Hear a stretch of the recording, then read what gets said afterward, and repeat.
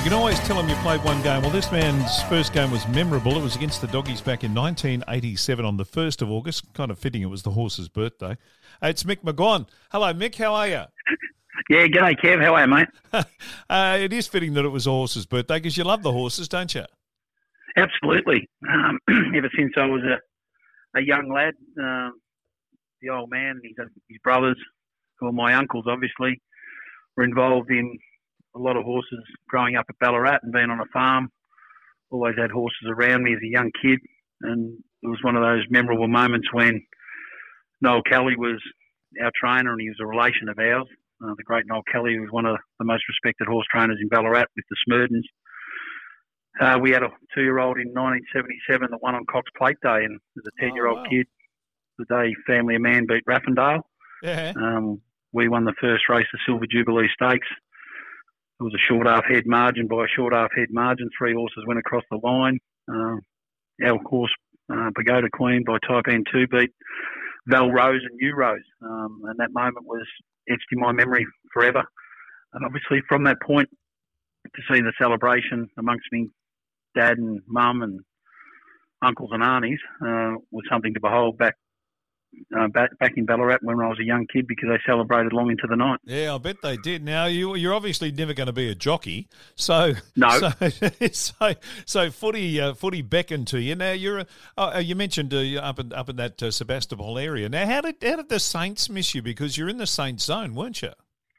Yeah, that's right. But at that time, I suppose, as a young fella, I was playing pretty strong cricket. I played my first A grade game cricket when I was 13. Oh wow.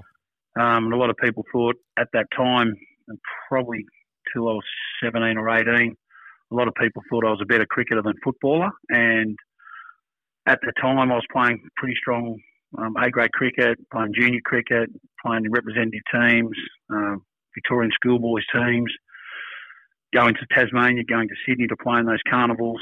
And a lot of people, and probably Graham Jalley included, who was St Kilda's recruiting officer, he thought that I might pursue a cricket career rather than a footy one. Did you? Is that what you were thinking? No, I've always loved footy first, but I love cricket as well. And my nana and granddad purchased all my cricket gear to help mum and dad out at that time, and I love me cricket.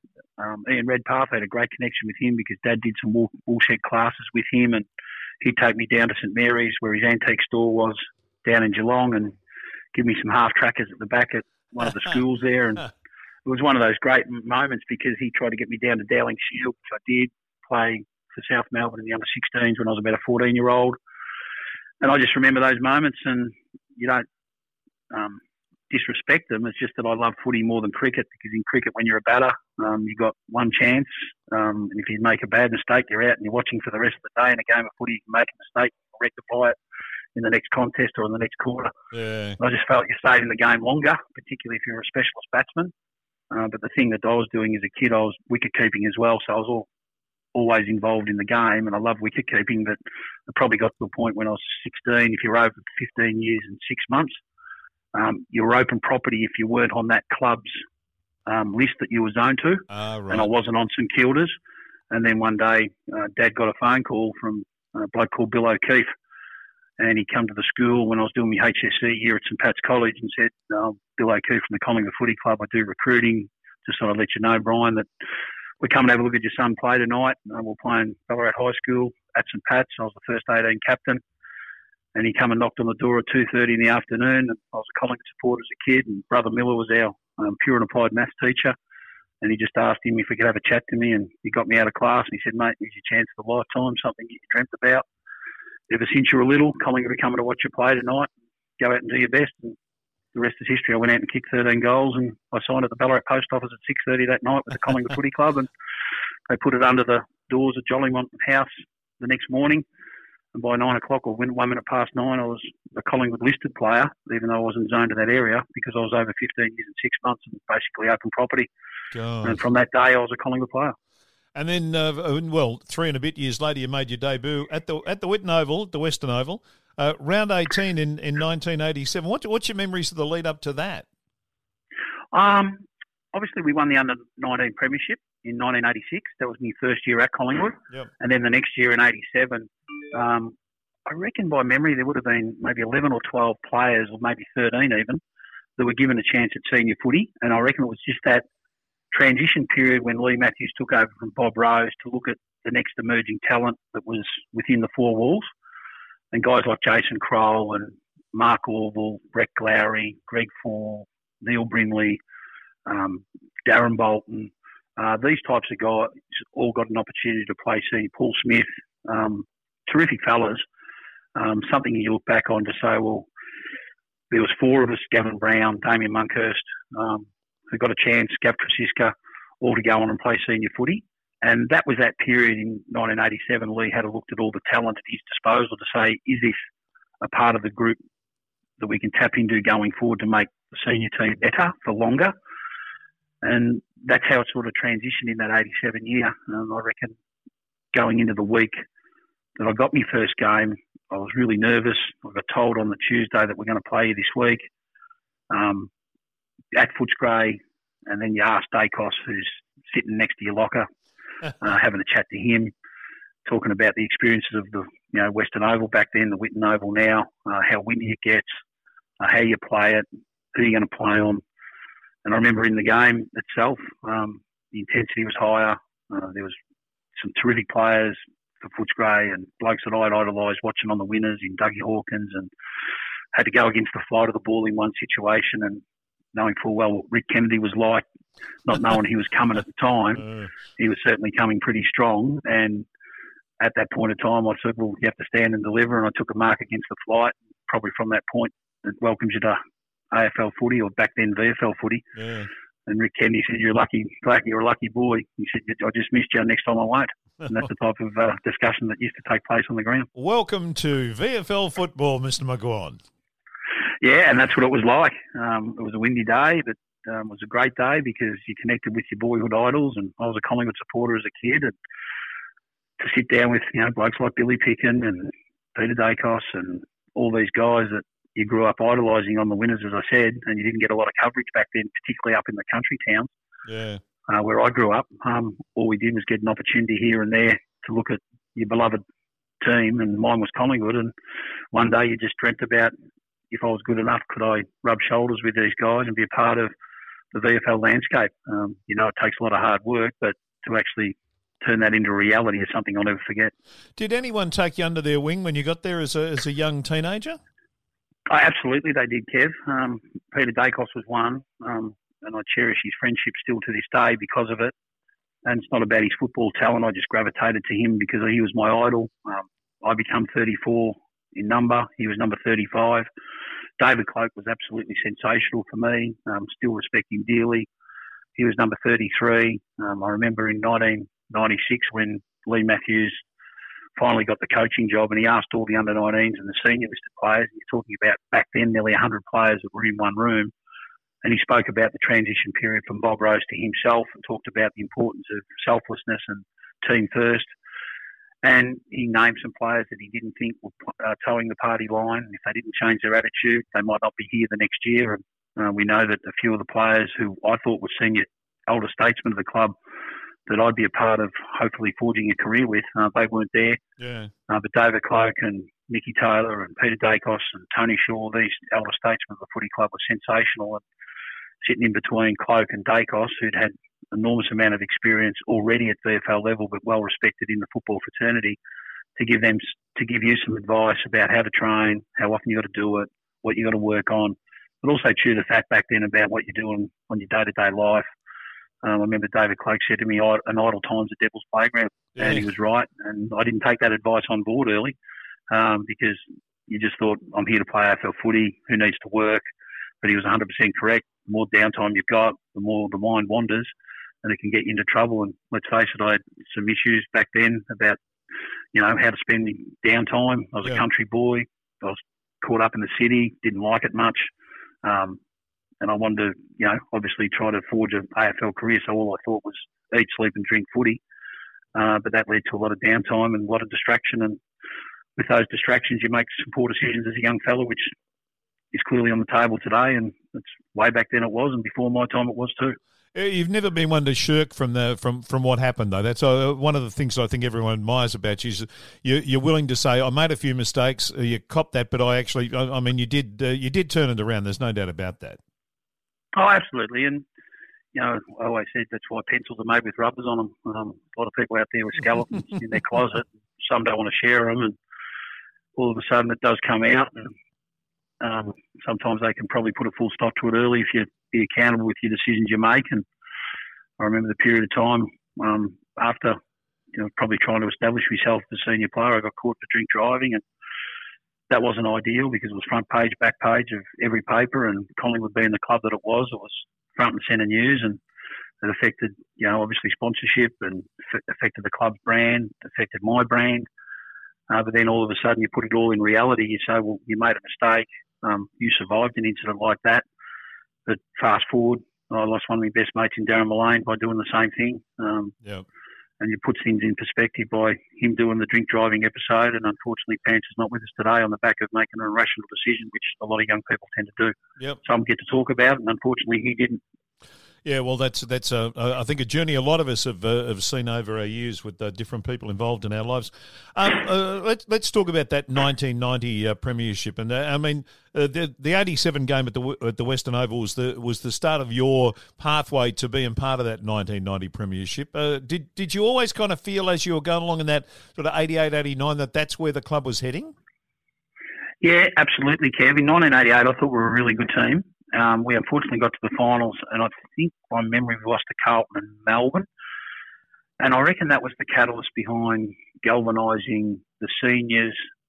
There was a little bit of a mid-20s age group birth of players, and there was a lot of bottom-age players, 19, 20, that were starting to establish themselves in terms of getting 20 to 30 games under their belt, feeling comfortable within that environment, knowing what it takes to train hard, knowing what it takes to recover, what sacrifices you've got to make. And then your footy talent gets a chance when you look after yourself. And I reckon by 1990, the group was ready. It was pretty steely. Sure, he was a sensational leader. He was driven. He'd been a part of Collingwood heartburn in terms of losing finals and grand finals previously. We had Peter Dacos as well, who was a fantastic role model for our younger players about skill acquisition. He was happy to stay out on the ground for long periods of time to teach the next generation of players what it takes to reach a required skill level in terms of ball use, ball security, making the right decisions. As I said, David Cloak was fantastic for the group. Brian Taylor was a forward who was unheralded in terms of his football ability. A lot of people focused on the emotional antics and outbursts that he had, but we loved him as the player he was. Yeah. So we had a good blend of, Dennis Banks is another one, Darren Mullane was another one that we felt were really terrific elder statesmen of our footy club. And when they spoke, the younger blokes listened. But more importantly, when we had an influx of Starcevic, Christian, Russell, Francis, we brought a lot of outside influence to the club who were really good players and fantastic team-orientated people. And we had the emergence of Gavin Brown and Damien Monkhurst, Gav Krasiska. It was really a good place to be. And we were well led by Lee Matthews, who was strong and pointed. He never asked us to do something he never did himself, but he also simplified the game. He simplified his game plan. Players bought into the game plan, and we just knew exactly what was required to take to win a premiership. And he'd been there before, and when he spoke, we listened, and generally we got the job done. Yeah, the planets all lined up, as they say in the classics, and all the boxes were ticked and all that sort of stuff. Next year will be a really significant sort of celebration of that premiership win. How do you kind of it's obviously tinged with sadness as well as the kind of that camaraderie that you get from being in a premiership? Yeah, there is always a point of reflection, but I think there's a point of reflection on Pants' birthday. There's a point of reflection every grand final that he's played, whether Collingwood's in it or not, because you shared something on that day that other people are trying to do on a year-to-year basis now, and it's hard to do. They're hard to win. They're hard to get to. But when there's 20 guys back then were able to achieve something that probably over 32 years Collingwood players had previously failed to do, was something to look back on and reflect and be a part of celebration. But obviously with 19 guys still living and Pants is the one that's passed away, unfortunately, there is that emotional downturn. in the view that you reflect upon him. What would he be doing now? How important he was to the group, the fun times we had, the challenges we had. But basically speaking, when you get those boys back in the one room, if everyone's available, and let's face it, you try to get everyone back in the one room, but everyone's doing something differently now, and with kids in the world and their own families to look after, it's hard to make the planets align. But generally, most guys try to make the effort to get to celebrate what will be the 30-year 30-year period next year of celebration. Yep. But it'll be something to look forward to if everyone can get there. Hey, when you kind of trudged off the Western Oval back in 1987 after your first game, if someone had said to you then, you'll play 150 games, you'll win a couple of Copeland trophies, you'll win a premiership, and you'll have a great time doing it, that'll be your career. Would you have taken that then and there on the spot?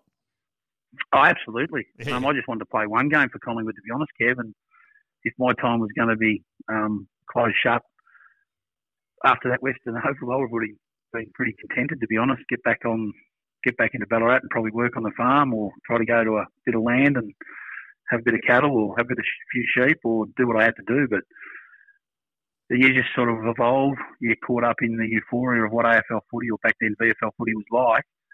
And to be on the centre stage at the MCG in front of 90,000 people, it just gives you an opportunity to strut your God-given talent. Yeah. A lot of people have got talent, but some don't work hard at it, and that probably separates the great from the good. There's a lot of people before my time that probably could have had an opportunity to play VFL footy, but due to circumstances, either staying on the farm to work, didn't want to make the sacrifice, just couldn't be bothered. They wanted to stay in the big fish in a small pond. Yeah. A lot of people in the footy industry have been that way, and that's okay. But when you're given a chance to play with the club you barrack for, and obviously try to be as good as what you're striving to be, that's the challenge. But when you sort of uphold that into the party, the individual accolades come and go. Your best and fairest is something that I look back on fondly, but it's the premiership that counts. Yeah. And unfortunately, we didn't probably emulate another premiership with the group we had. We lost Pants in 91. 92 were probably, I thought, as good as anybody within the competition. I think we finished equal third in terms of points for. It was a 3rd v6 scenario. We got beat by St Kilda out at Waverley. And that, to me, was a real missed opportunity. Looking back on that, we had a few, probably 6 or 7 players that were sick going into that game because the bug went through the joint. And that probably didn't help our cause in a game that we needed to require a lot of effort and run on the Waverley ground against St Kilda with the running capacity they had. But that's something that probably you look back and say, well, that could have been the year that gone away. That was the one we could have emulated in 1990, even though we didn't have one of our leaders in Darren Mullane out in the park. But we were trying to do a lot for ourselves, but also for him that year. Obviously, the flag is the proudest moment in your footy history. Is that number 54 jumper that you wore in that first game? Is that in the McGuane Museum somewhere? To be honest with you, I don't know where my grand final jumper is. I'm open for that sort of stuff, Kev. But to be there somewhere, I'm not too sure where. But I'm sort of not one to look in the rear vision mirror. I appreciate all the stuff that I've done, and it'll be there somewhere in a box, mate. But I'm not too sure where it'll be. Yeah. Even my grand final medal, I'm not 100% sure where that'll be. To be there tucked away somewhere. I'm not sort of one to put it front and centre in the house and say, look at what I've achieved. It's tucked away somewhere, and it'll be in a box somewhere. Look at getting looked after, gathering dust. Yeah, but that memory's in your mind, and that's never far away from your thoughts. Hey, speaking of thoughts, it'd be remiss of me on Cup Week not to ask you your thoughts on the Melbourne Cup and who you're fancying as a bit of a man who likes to follow the horses. Yeah, it's a deep race, I reckon, Kev. Obviously, the weather might play a part, but I just keep coming back to, I reckon, the top weight cross counter will run well. Obviously, he was simply fantastic winning the race last year. Goes up significantly in weight, but the way he won last year, it's just hard to get out of my mind that the 3,200 metres is right up its alley. It'll be well ridden by William Buick. I wouldn't be surprised at all that Aidan O'Brien's been playing some ducks and drakes with Il Paradiso. Yeah. We know he's extremely capable of winning big races. He has a sense of timing about him. It's got only 52.5 kilos. He's brought out Wayne Lorden, who's been the jockey mainly for this type of horse, particularly in its last, four of its last 5 runs. So I wouldn't be surprised at all, even though it's drawn barrier 17. As a 4-year-old, Il Paradiso could be in the mix. From a local standpoint, I'd love to see Danny O'Brien win a Melbourne Cup on the back of what he's gone through with the Cobalt saga, how he's rediscovered himself, but also how his horses are going right now. We know it's a Flemington horse. The concern over Vow and Declare is, will he handle real soft going? There's thunderstorms being spoken about going into the day. And let's hope it doesn't become too rain affected, because a lot of horses won't be able to get through the going. And probably the other one is Paul Kruska's horse, Surprise Baby, who I think will run particularly well. So Finch will run well. Worcestershire will probably run well. But I'm probably in the corner of the Toppy Cross Counter and also number 20, Il Paradiso. I think they'll both be hard to beat. Hey, Mick, look forward to you being in the studios with us for Cup Week Radio later in the week. And thanks so much for your time tonight. We really do appreciate it. Good on you, Kev.